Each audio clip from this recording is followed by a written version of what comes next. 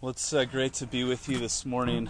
I was gone last week on a trip with my oldest son, and we had a great time, but missed being with you last week.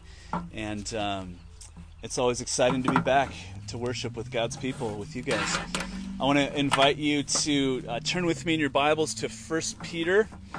A couple weeks ago, we began a new series in 1 Peter. We're going to be looking at this through the summer into the fall, and we're continuing that today, looking at a really beautiful and important passage in 1 Peter chapter 2.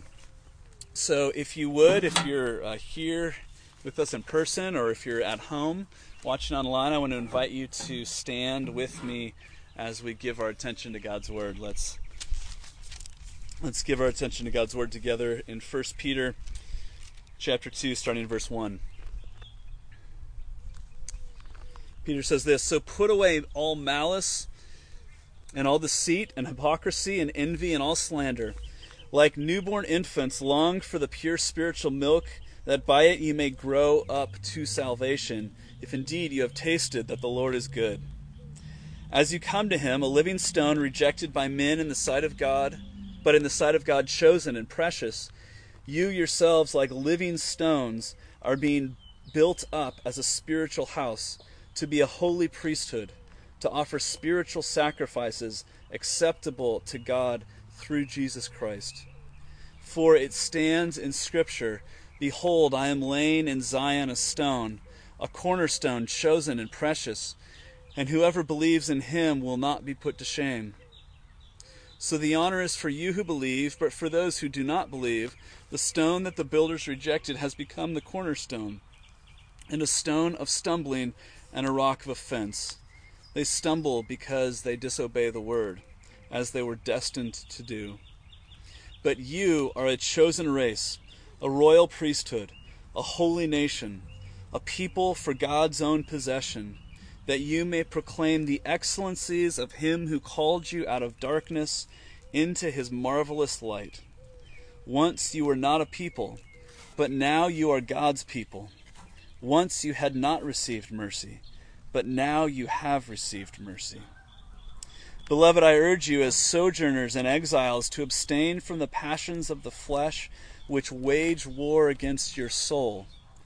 Keep your conduct among the Gentiles honorable, so that when they speak against you as evildoers, they may see your good deeds and glorify God on the day of visitation." And this is God's word. It is completely true, and he gives us his word because he loves us. Let's pray together. Let's pray.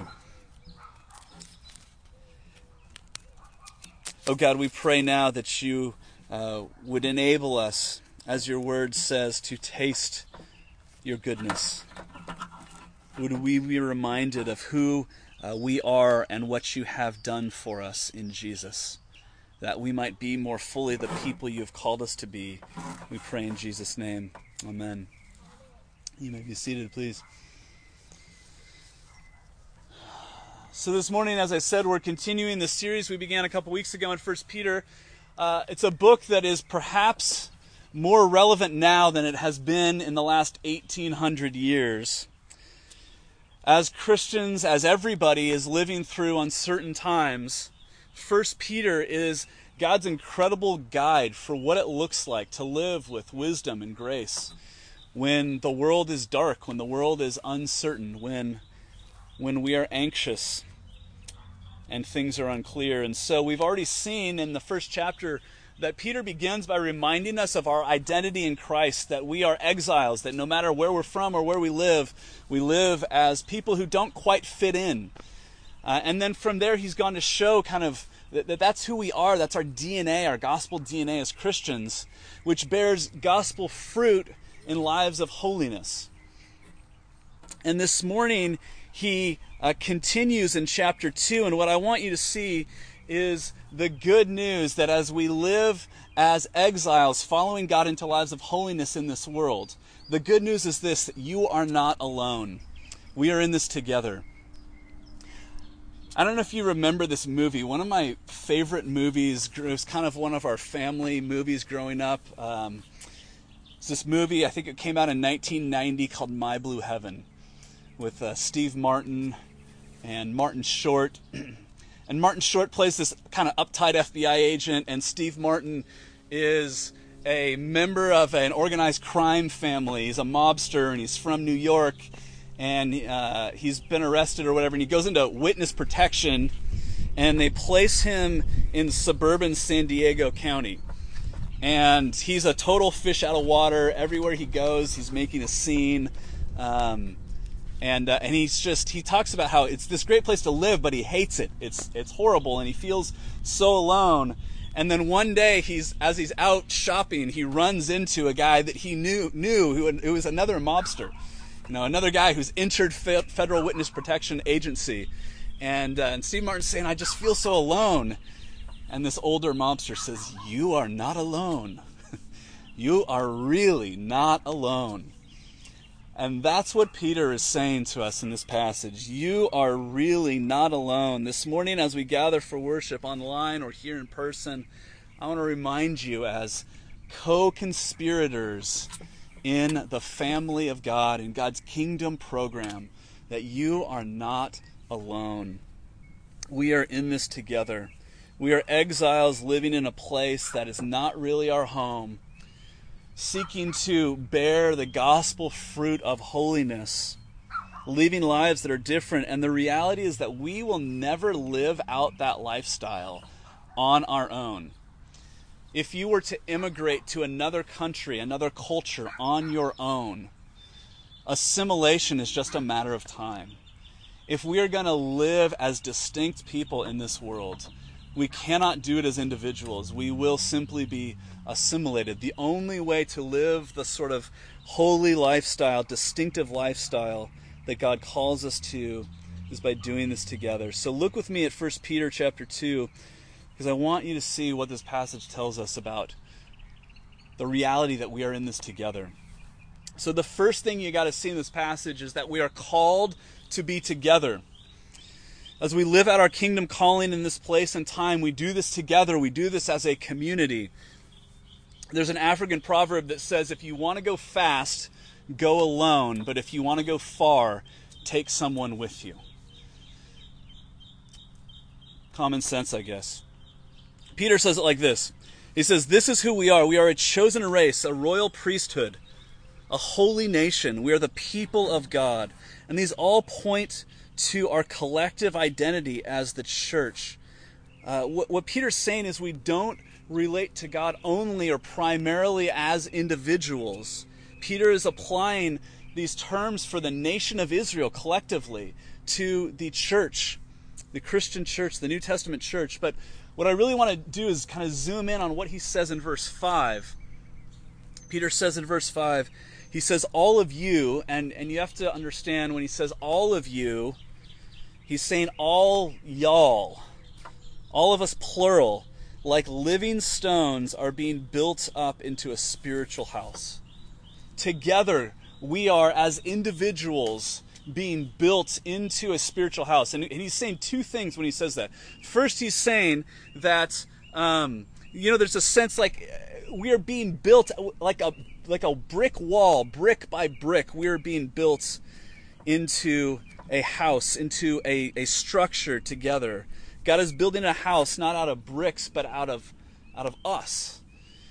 And they didn't use 2x4 construction, I suppose, in Peter's time. But I suspect that even if they did, he would have still said, use this metaphor of building out of stones or bricks, because there's an interdependent nature to a wall that's built out of bricks or stone.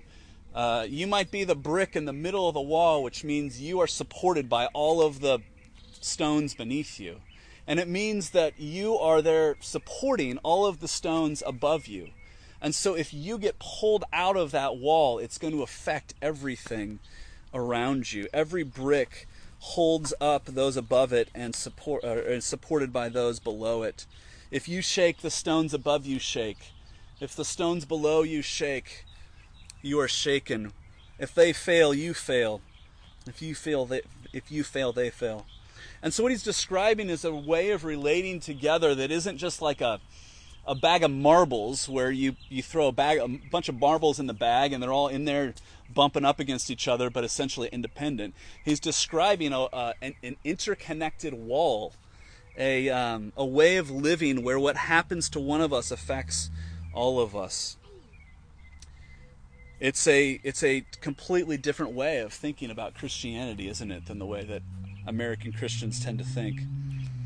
Most of us think of ourselves as our primary frame of reference, but Peter's talking about sharing life together. He's talking about sharing our joys and our sorrows. He's talking about, making decisions when we're faced with a big life decision, that we ask for counsel, that we don't just make a decision on our own. He's talking about sharing our emotions. He's talking about sharing our money. He's talking about sharing practical help. He's talking about living life together. And the reality is, I think that this is both a comfort and a support, or a comfort and a challenge. I mean, it's a challenge because other people depend on us, but it's a comfort because we depend on others. It goes both ways. It goes both ways. When you're struggling, we are here to support you. You are not alone. But the second thing that this metaphor of being living stones implies is that he says that we are living stones that are being built together into a spiritual house, into a temple, is what he's saying. And so what he's saying is that it's as we are built together. What do you think the chances of me getting hit with a pine cone are going to be during this? As we are being built together as living stones into a spiritual house, that is where God makes his presence known. It's the Holy Spirit indwelling the people of God corporately, where we know his power and his presence and his glory.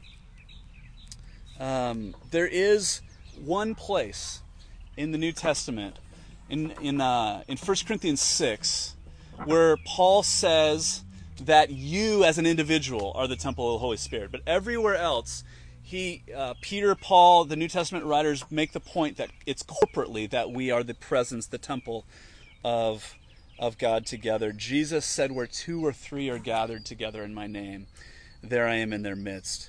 And so what this means is that to the degree that we are built into each other's lives together, that is what God inhabits. It's to the degree that we are experiencing community, that we are doing life together, that we experience the presence and the power, the transforming power of God in our lives. The question, I think, maybe for Americans, Westerners, those of us who tend to have a very individualistic view of life, it comes up, why does it matter? I mean, why can't I just relate to God on my own? And C.S. Lewis probably answers that better than anybody. In the Four Loves, he has this place where he talks about the reality that C.S. Lewis had this tight group of friends with J.K. Rowling not J.K. Rowling, Tolkien is who I'm trying to think of, the other British writer, and some others, the Inklings. And when one of them died, Lewis imagined that he was now going to have like a greater friendship with those who remained. That those, because he didn't have to share his friends with as many people, that he would have a greater sense of friendship with them. But he found that the opposite actually happened, and he says this. He says, in each of my friends there is something that only some other friend can fully bring out. By myself I am not large enough to call the whole man into activity. I want other lights than my own to show all his facets. Now that Charles is dead, I shall never again see Ronald's reaction to a specifically Charles joke. Far from having more of Ronald, having him to myself, now that Charles is gone, I actually have less of Ronald as well. What he's getting at is the reality that none of us is our fullest or best or truest self in isolation. We need a community to grow and develop. We need others to draw the best out of ourselves. And the reality is that that's hard. It's often in community that things get difficult, and that's precisely the reality. That's precisely the point. Have you ever had an experience that something like this happens, where somebody has said something, they made a comment to you, and you're hurt or you're offended, and you mull it over in your head, and you're so frustrated at this person. Why did they do this to me?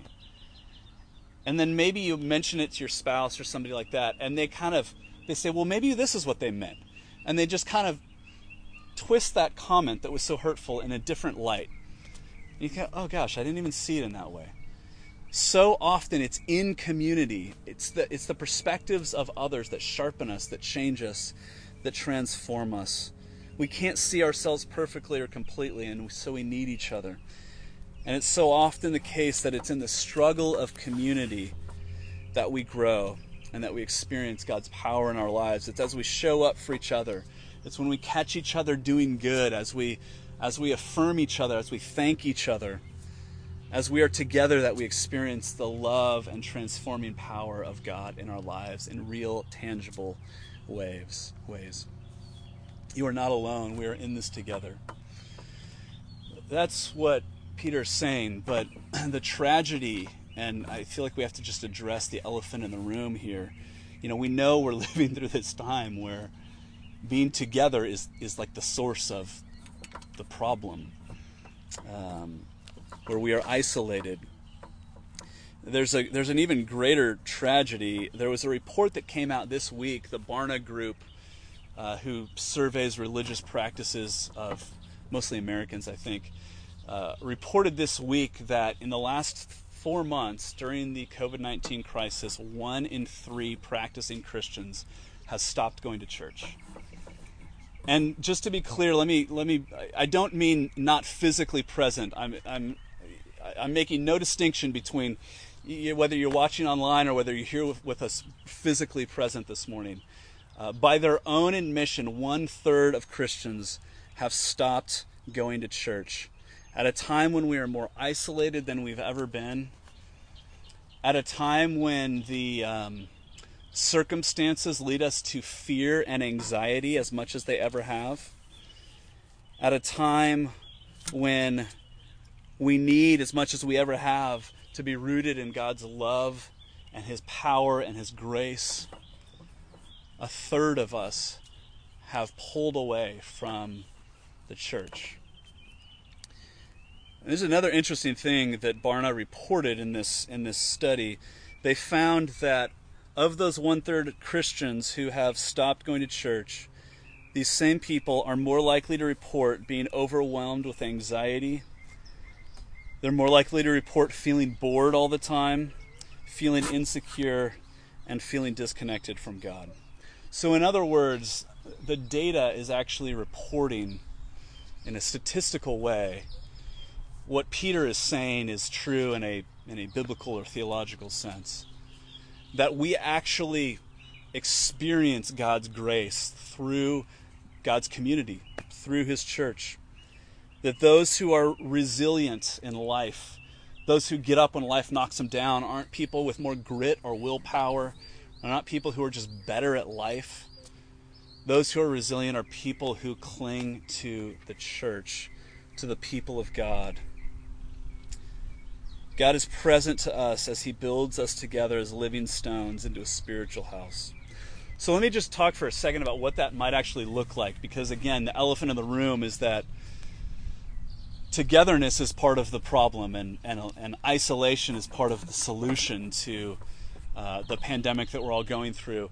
We're all experiencing, perhaps in different ways, a different level of comfort with being together. And so over the last couple weeks and months, Ashley and I have kind of tentatively reached out to people and said, hey, would you feel comfortable getting together? Do you want to come over for dinner? We can sit on the patio.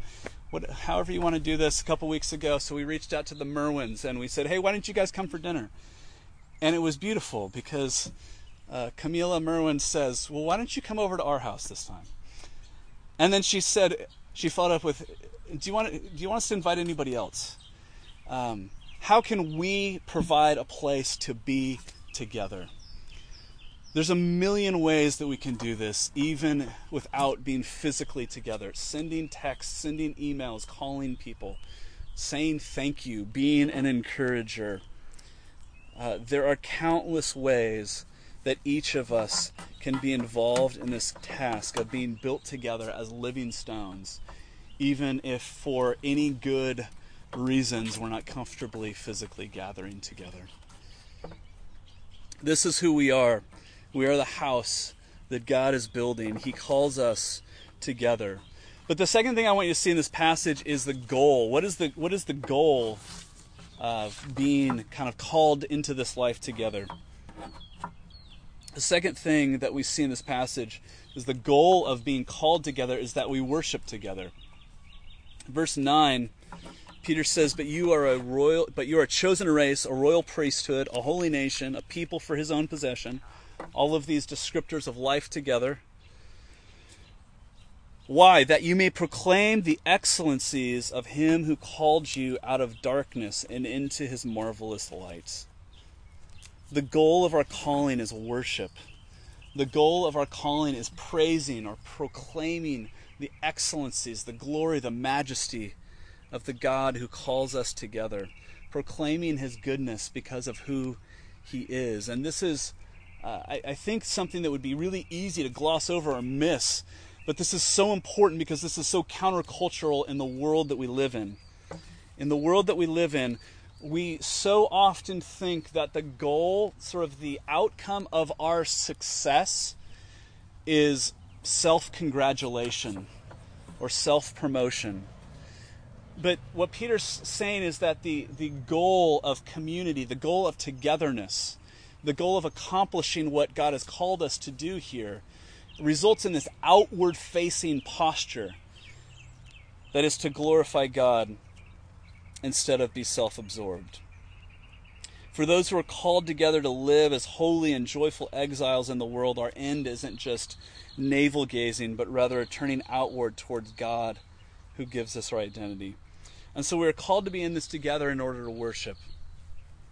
Again, whether you're doing this online, in person, whether we're talking about worship in a corporate sense, in the sense of gathered worship on Sunday morning, or as we are dispersed throughout the week, this is why we exist.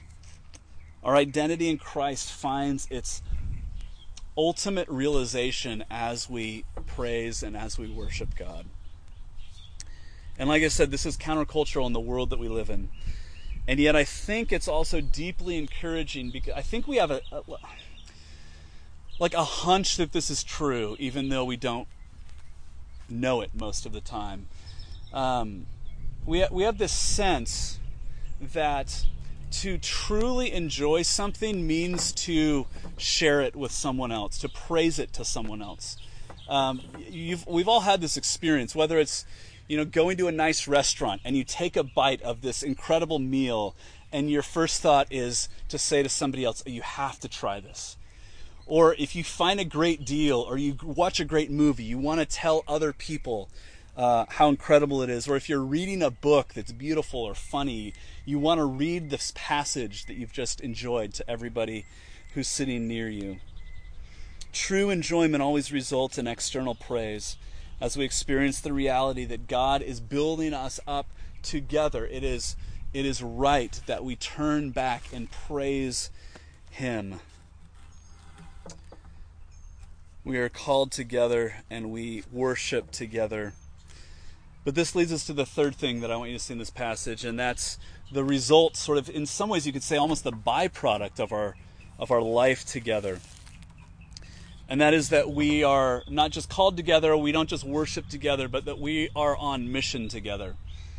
Peter keeps reminding us as we live as exiles, as we live out our gospel identity in this world, that everything we do has a sort of a missiological, a missionary impact on the world around us.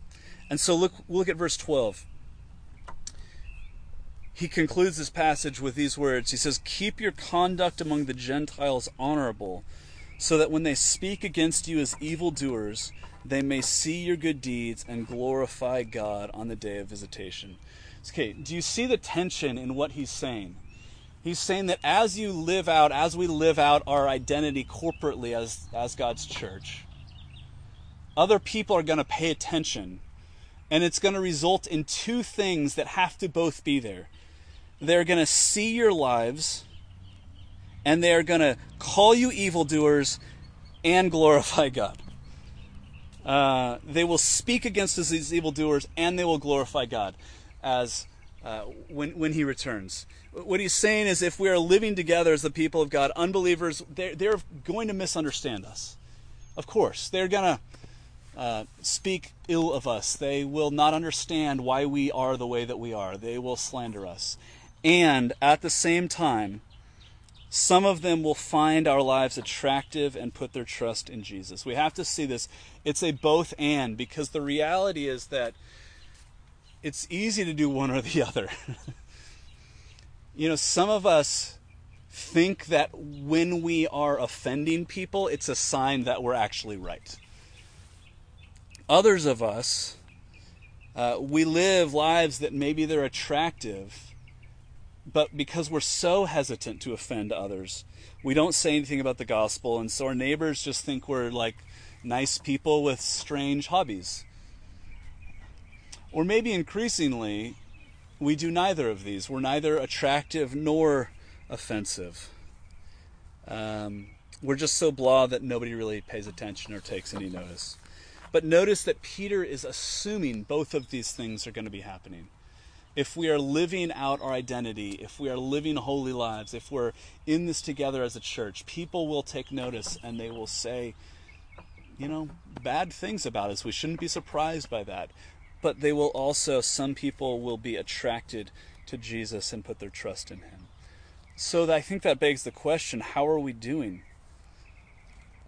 Are we living those kinds of lives?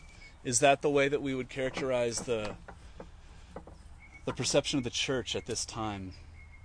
Or maybe a better question, or a more important question, is to ask, how would we live that sort of a life? Like, what would motivate us? What would give us the power for that sort of a lifestyle?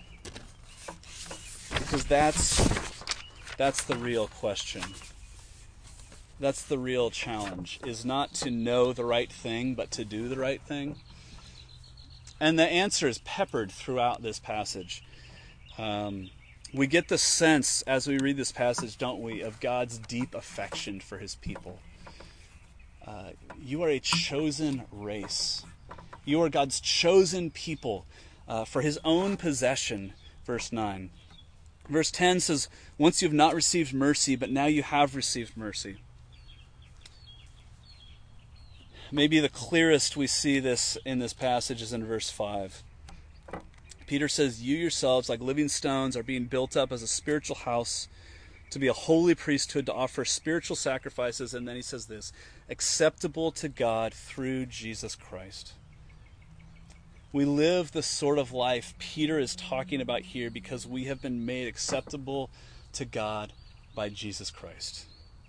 He poured out his life in order to give us life. He died on the cross in order to pay for our death. He raised from the grave in order to show us what new life looks like and what awaits us, but to send his Spirit to live in us and through us to enliven our lives. It is his life poured into us that enables us to live together, that animates our worship together, and that enables our mission together. Friends, one of the biggest lies that we have to contend with in the world that we live in is this idea that we can be the source of our own life. That we, being true to ourselves, will make us happy, content, successful, flourishing people. It's a lie. The idea that you just need to accept yourself is a lie. If it were true, we would all be doing a lot better than we are. But the secret of the Christian life is not that Christians somehow need to figure out how to become better at life than other people. The secret to the Christian life is that we have a source of life outside of ourselves. My life, your life, doesn't depend on myself or yourself. Jesus gave up his life to give us life.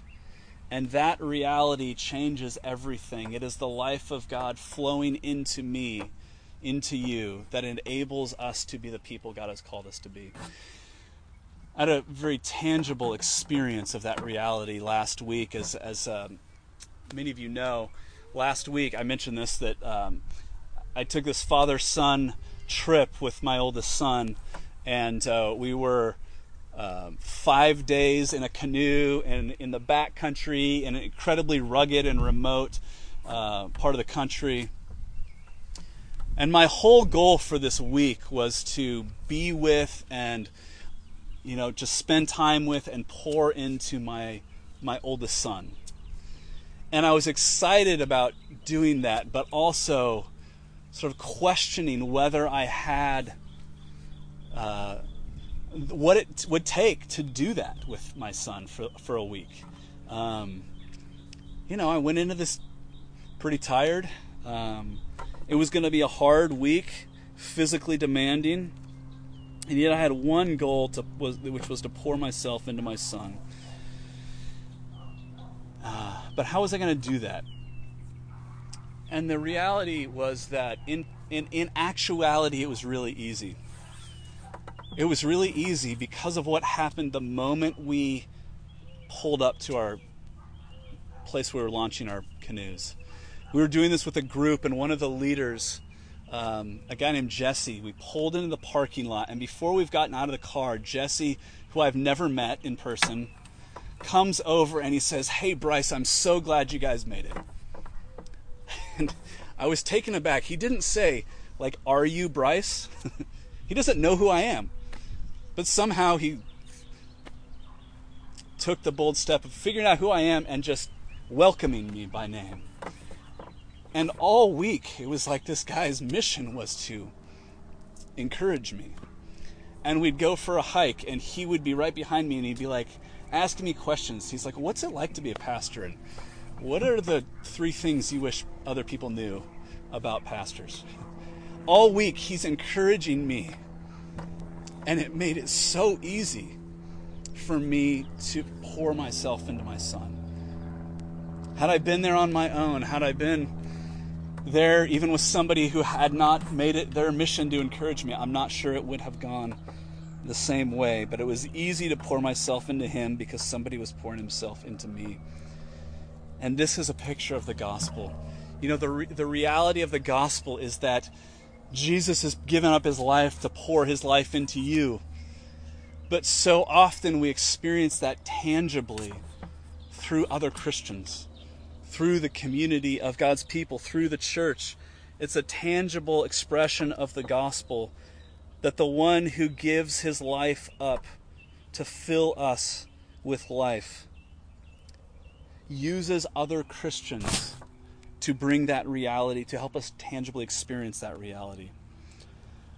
And so, friends, let me just finish by acknowledging this reality. We are all, in one way or another, going through a difficult time. There's no sense in denying that. But the tragedy of what we're experiencing is not just the overt facts. The tragedy is that we are being pulled apart by the tragedy. And many of us are anxious. If the statistics are true, many of us are facing depression. We're discouraged. We're tired. And here's the truth. You cannot give yourself life. I mean, think about this. You cannot encourage yourself. It is impossible to be your own encourager. Somebody else has to encourage you. Somebody else has to give you life. The gospel tells us that God himself took on flesh. He took on your life. He lived the life you should have lived. He died the death you should have died. He was raised again to new life. He sends his Spirit to live in us, and by his Spirit, he is building us together into a spiritual house that we might know and experience his presence. And he has called us to live in light of that reality. This is who we are. He calls us to live together a life of worship and a life of mission. And he gives us to each other to be the hands and feet of Jesus for the world around us. And the only way we are going to do this is by doing it together. This is the good news, friends. Would you pray with me?